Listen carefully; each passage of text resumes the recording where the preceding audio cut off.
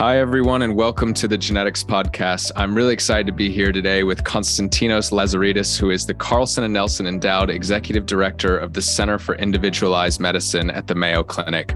By training, he's a doctor that's focused on liver disease, in particular, a number of rare liver diseases. But over the years, his remit has expanded to include what I think is one of the most innovative medical centers in the entire world. So thank you so much. I really appreciate you taking the time to join me today. Pleasure is mine, and thank you for having me. I would love to just start with the Center for Individualized Medicine. How did you get there? And maybe you can tell us a little bit about the role of this center and how long it's been around. I think it's relatively new, but has made quite a number of waves in the last couple of years. Yeah.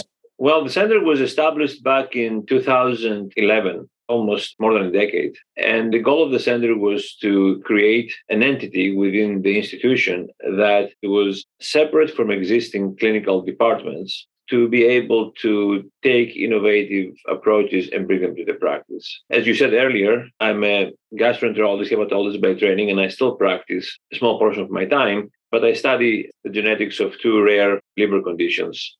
And with this background, when there was an opportunity to be part of the center, I applied for the position of the associate director with a goal to implement genomics to the clinical practice. That was my assignment. So I have been with the center for the last decade, became the executive director 2 years ago. And so it was my genetics background that brought me forward to be able to be part of this center.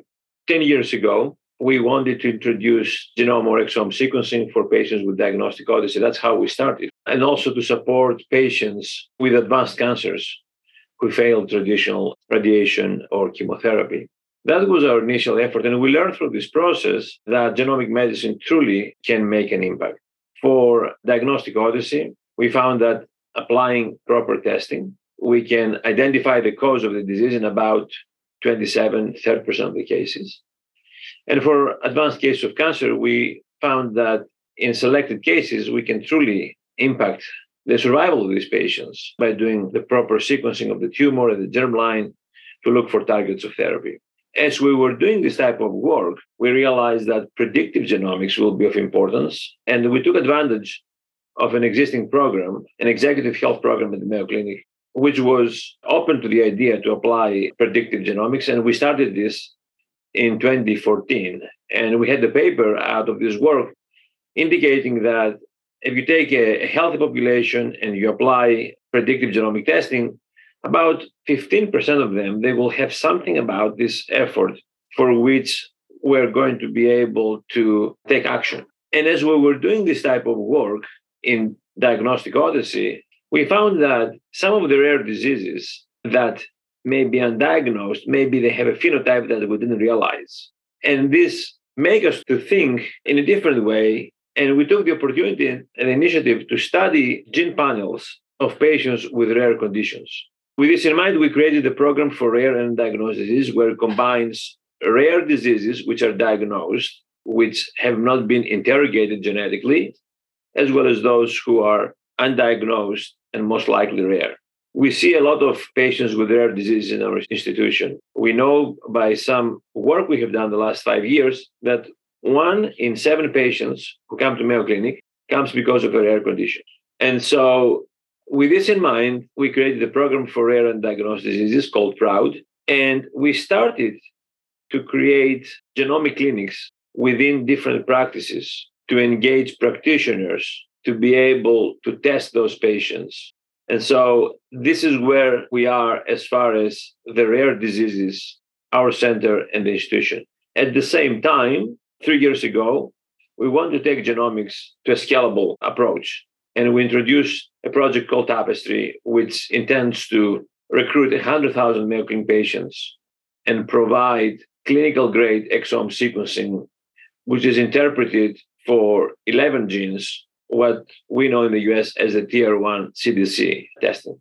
Our focus has been transformation of the practice and implementation, and that's what I have. But I can expand more if you need. Yeah, let's start with PROUD. So PRAUD, for those of you who want to look up the program for rare and undiagnosed diseases, is the alternate spelling. What have you learned from that program? What was hard about implementing exome or genome sequencing or targeted panels into a healthcare system that traditionally may have handled it specialty by specialty and then trying to bring more maybe consistent umbrella program? And what did you learn from that? What worked out well about it? And what's been some of the challenges of making that change? This is a great question. And, there are all these things that you learn from this process that you cannot describe in a paper sometimes. We wanted to introduce this concept to a few practices in the very beginning. And we realized that in order for us to be effective and create this umbrella approach, we need to work with clinical champions. And as we did that, we realized that some champions in some areas of medicine, some specific divisions or departments, they were doing better than others in terms of identifying the right patients or taking the testing to where we wanted to go. And we realized that in order to be able to implement and execute this in a successful manner, we have to have the champions, but equally importantly, we have to have the leadership of the department engaging from the very beginning. Once we did that, we solved many challenges we were facing in the early months of the project. Engaging the department chair, the practice chair, the research chair made a big difference for all of us to understand what is the scope, what is out of scope, and how can we be able to execute the process. Once this happened and we created the environment, we learned that one champion did provide teaching to some of his colleagues. Although we had the tools available and the people around, the teaching was happening in the wards, in the clinic, in locations that we cannot understand all the times because we were helping the program, but we were not there in the clinics. And that was the advantage. And we have one division where we started in nephrology. We started with one provider. In a year, we had 10. In 2 years, there were about 30 providers. They learned from each other, and we were there to support them as this was growing. So that was one learning lesson. The other was that the more we provide a more supportive environment, that those champions have easy access for information on genetics, it is profoundly important. We developed a novel approach to provide genetic counseling, and we described this into the paper. So we created a unit, which is a distinct entity within our EPIC system, which if you are a champion, you can have access to order this genetic testing team that has the counselors you need to focus on those patients. And because our program has been, and continues to be very focused to specific rare diseases, those counselors are very well aligned with the issues of a particular disease. And having this support available also made a big difference for the champions because some of them, they need very little support. Others, they may need more. And so having this, if you will, safe net, that they can get as much input as they want at any time, it makes a big difference. Now, of course, those counselors, they see every single patient once we have to deliver the results. But as you realize, the support that the practitioner may need in the early phases or late phases of implementation, it may be different. And this flexibility, it was very important for them.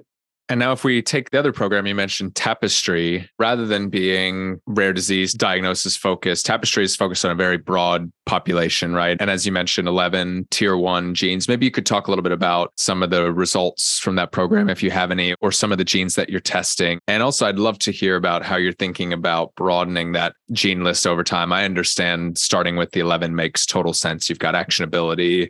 There's a very clear path. How do you think about branching out into some of the murkier areas of return of results into tier 2 and 3 and even things like polygenic risk scores over time?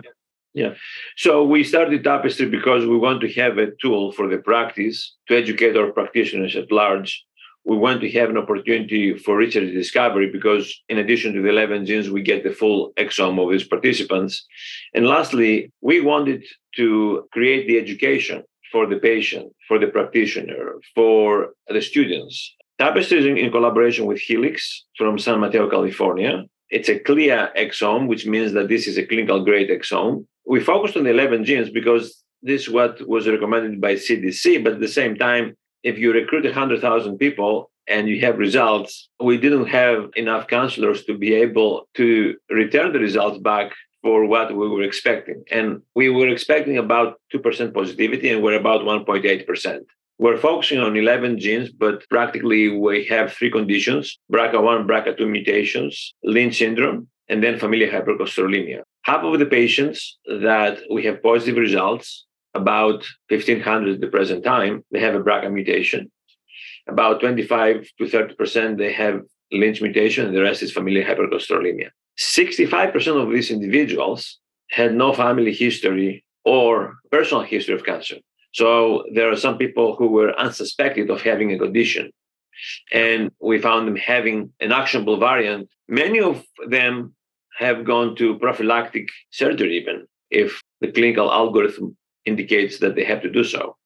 So truly impactful for a very small number of patients. We will have to expand this to 80 genes in the coming years, and we have to find ways to be able to return the results in an efficient manner as we did before. So it's a matter of time whether this will happen. We learn also how people react to invitations for genomic testing. And we have a paper in writing right now where we describe the decision-making of the active rejections of the invitations. We have about 15,000 people in that category.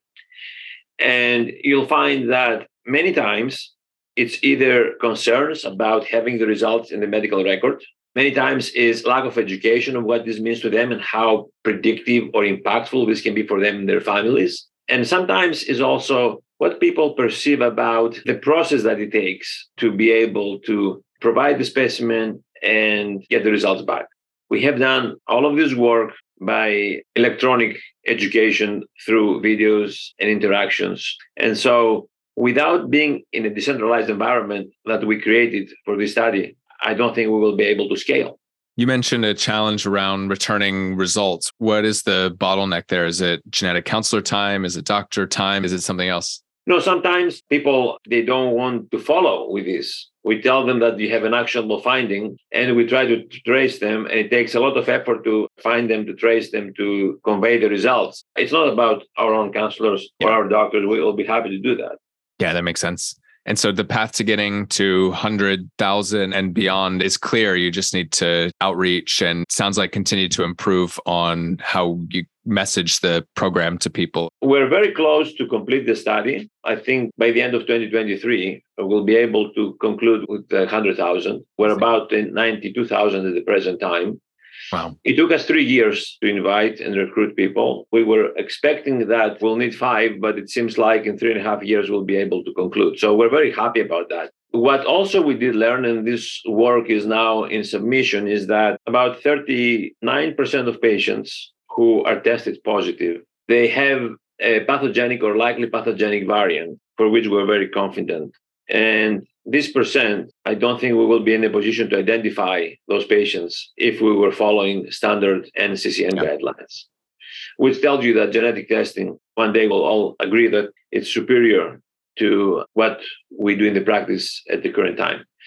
At the same time, we realize that a good portion of patients, they have VUSs for which we need to do more work to understand what this means to them for some of the genes of interest. And that's something that we're working on. Have you all started to think about, and maybe this is actually relevant to some of the other work I know you're doing, looking at environmental exposures or the exposome, as I think it's being called? I'd imagine that within the group of 100,000 people that you're testing, you're going to have ApoE4 carriers who are at risk of Alzheimer's. You're going to have LRRK2 carriers and GBA carriers who are at risk of Parkinson's. And there's a big open question of, can we identify and treat people in these groups, as an example, early? And also, what role does the environment play in tipping genetic risk one way or another? Maybe you can talk a little bit about that strand of work that you're focused on. So we created the program, as I said earlier, Tapestry, for clinical implementation, to use as a tool to educate our practitioners, identify and help the participants, but equally importantly, to create a large data set with a depth of phenotypes for research discovery. So the average participant in Tapestry has about 11 years of follow-up and more than 60 clinical encounters, not to mention laboratory tests and procedures. We have created an access committee for our own investigators. And in a matter of 1.5 years, we have now more than 90 groups who we given them access to the data. And they work on this data for many different diseases and phenotypes. And we think that having this force of people from diverse interests will make good use of this data and the phenotypes for what they would like to study. Many of those are seasoned investigators who now have another access to information. Many of those are junior faculty who are going to launch a career, and we think it is very important to support them. What we found is that we have about 79,000 exomes available, about 15, 20,000 are in the process between sequencing until we get them back. We found that in this 75,000, a single exome is used at least 8 times by this group of investigators, which means that there is an overlap of phenotypes that people are interested. So people who have diabetes and they may have fatty liver, or if they have inflammatory condition, they may have something, what is correlates and this and that. So if you think this is a study that's supported by benefactors and by the Mayo Clinic, and it's expensive to do this at scale. But as you realize, when an exome is used 20 times down the road by different groups, the outcome and the benefit for the patients, the disease, and the investigators, it will cover all the costs over time. And that's the importance. And so for us, the next 5 years is to understand those phenotypes from the genetic standpoint. But at the same time, as you alluded, we love to go to the space of the exposome because we truly believe that many of the next decade discoveries will become in this interface between genetics and exposures. And we would love to be in a position to do so. In fact, we can afford to develop Tapestry 2.0 to be able to become a multi-omics study where we can understand the methylome, the proteome, the exposome, the immunome in a more focused manner compared to what we did before, because I don't think we can afford doing this for 100,000 patients at the present time, although we would have done it if the funds were available, but again, it becomes enormously expensive. Any benefactors listening can find your email and let you know if they'd like to help, right? When we talk about the exposome, and maybe you can cover a few different disease areas, but if we start with gastroenterology or liver disease, where you've done a ton of work in the past, what are the untapped data sources there? What are the things that, if you could shine a light on particular parts of the exposome to bring in alongside transcriptomics, proteomics, genomics, what would that be?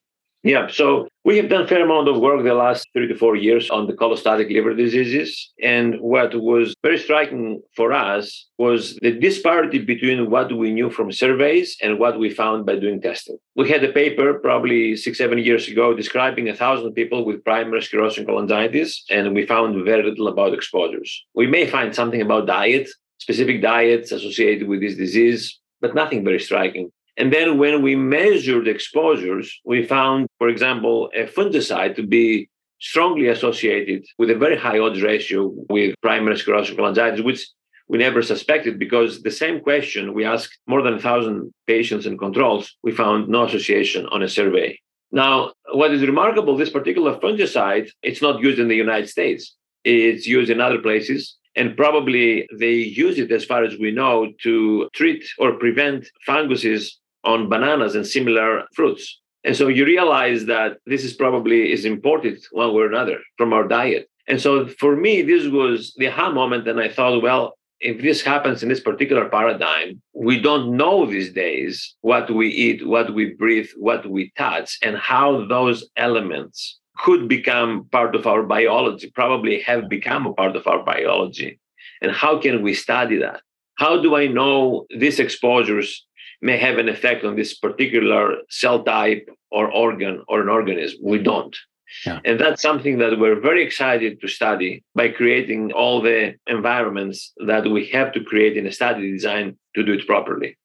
And so that can keep us busy for a long time. How can you study something like that? If we took the fungicide example and think about how to measure that across every possible exposure and every possible disease that you might be interested in, how do you do that? Or is that not the right way of breaking it down? You can do it in a number of ways, correct? And of course, methodologies and technologies will improve over time. I think conceptually, the exposome was described by Chris Willis almost 2 decades ago, but not much was done in between because of inability to be able to scale. Now that we can do this with a blood drop, and we can confidently assess 200-300 exposures, I think this gives us enormous opportunity to make the association studies and understand what this means. I expect the methodologies will improve and the cost will drop to the point that we can do thousands of exposures at the same time. But at the same time, we have to think along the lines of let's do it in a very focused manner in the very beginning. And we may want to study a particular phenotype or a particular process or a particular cell type. And what we have done at the human level, we were trying to correlate chemical exposures with metabolic pathways or malfunction of metabolic pathways, if you will. And if you do that, we can now say that particular exposures change particular metabolic pathways. So we connect exposures with metabolic pathways. I can see very soon we'll be in a position to connect exposures with methylation, with metabolic pathways, maybe with immune molecules. It's only time, I think, it will be in between what I'm describing. And we're doing this in my own disease of interest. And so I think the sky is the limit to start thinking along these lines and engage investigators and groups to do this type of work, because we're going to learn a lot what is an exposure and what's the biological effect, because that's what it counts, correct? If you have an exposure and the biological effect, it's very minimal and doesn't correlate with disease outcomes. It's like we have a variant that doesn't cause disease. I can live with this variant. Nothing wrong with that. Yeah.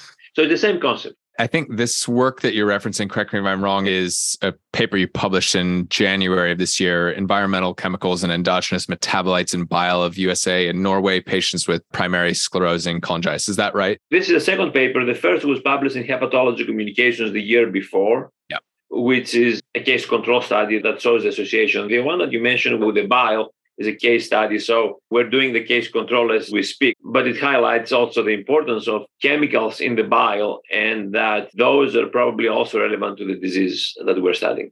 And so the blood drop that you mentioned, is it mass spec or what is it? It's mass spec. It's mass spec methodology for the most part. Yes. And I guess you can think about different tissues. It sounds like you've done it on bile as well. That's correct. So this was done in blood. We had done this in bile. We're like to do this in urine. And actually, we're starting to do this on liver tissue per se from explanted livers. Yeah, you've really got me thinking about this. The number of directions you can go with this are incredible. And some of the tissues are going to be hard to get to, but you may find, I'm thinking for brain diseases, there may be cells in the nose you can scrape out and get a sense of what's going on. Where do you see that stream of research going? I'd love for you to paint a little bit of a picture of the Center for Individualized Medicine in 5, 10, 20 years. What does it look like that's different than today, bringing all these streams together? For us, the way we're thinking about is let's understand the basics of the exome or the genome to have the framework, to have the foundation.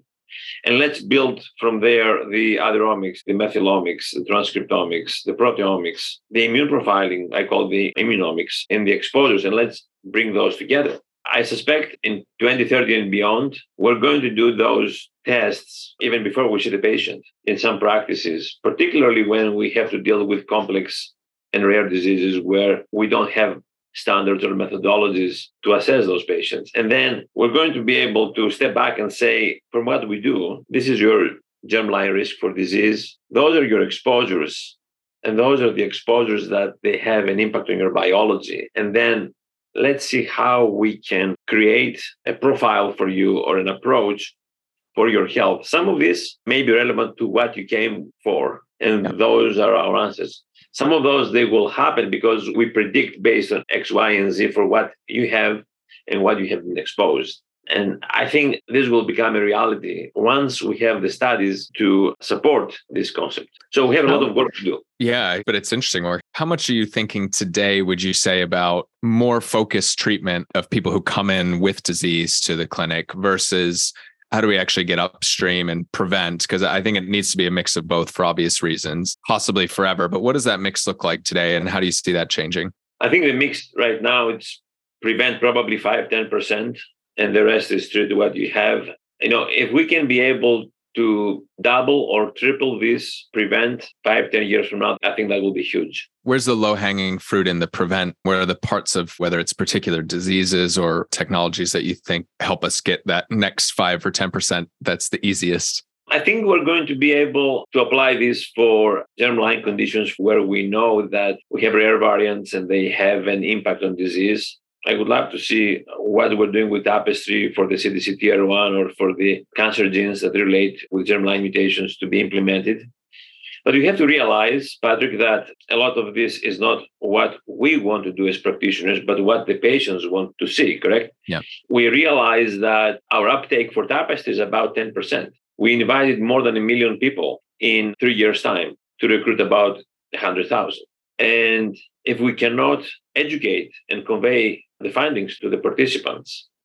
If we cannot prove that this screening actually, it helps prevent disease, it reduces cost, it improves quality of life, I don't think we're going to see a very high uptake from patients. And so we're doing actually a study, we call it ECOS, where we're going to take all the tapestry positive participants for BRCA and for LINS and follow them for 10 years and see what happens to their healthcare utilization and their families, to see, was it worth it to have this test done that is positive, and what this means the long term. I think that will give us a much better understanding to convince our patients, third parties, all of us, that this is the right thing to do. And the same will apply to environment. And I think also sometimes it may be easier to take into account the environment to prevent disease than to take into account a genetic defect to prevent disease, because it may be sometimes much more difficult to do so. I'm a hepatologist. I have seen a number of patients with iron overload.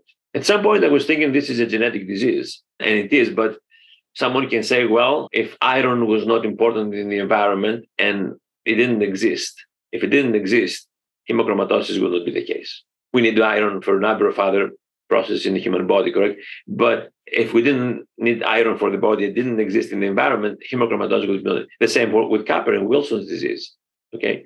So we know also that some of the things in our diet, grapefruit, affects metabolism of medications. Right. You know, it's an exposure. How do we know that other exposures do not interfere with our medications, our chemotherapies, our other treatments? We don't. Simply, we don't. Yeah, grapefruit knocks out one of the cytochrome P450 enzymes, right? It's kind of humbling to think about how little we know about biology. Exactly.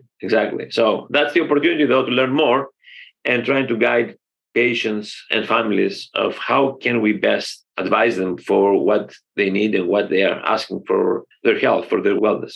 Yeah, this has been an amazing discussion. I just want to close out on hearing about how you're porting this knowledge to other institutions. Mayo has obviously always been a leader in the medical field. What can you do to take what you've learned and bring it to as many clinics, not just in the US, but around the world, factoring in their local health systems and the differences? What do you think you can do to expand that impact beyond your walls? We like to publish more to make this work visible to others. Actually, we submitted the training grant to the NHGRI to be able to create an opportunity for training the workforce of the future, to educate scientists and physicians on individualized medicine, how we can make more discoveries to bring to the practice and to serve the patients. We have a conference every year focusing on individualized medicine topics. And we are very active on podcasts and other social media to kind of disseminate this information, all this knowledge. And we like to hear from others where they are. For example, we like to see a rare disease consortium in the upper Midwest where we can collaborate with other institutions to learn from expertise, to hear their challenges and provide our own thoughts. So a lot of work to keep us busy.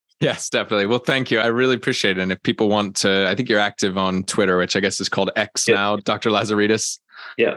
Thank you so much, Patrick. Thank you for your time. My pleasure. And thanks everyone as always for listening. We really appreciate it. Please leave us a 5-star review if you like the podcast, or more importantly, share it with a friend. Thank you. And we will see you next time.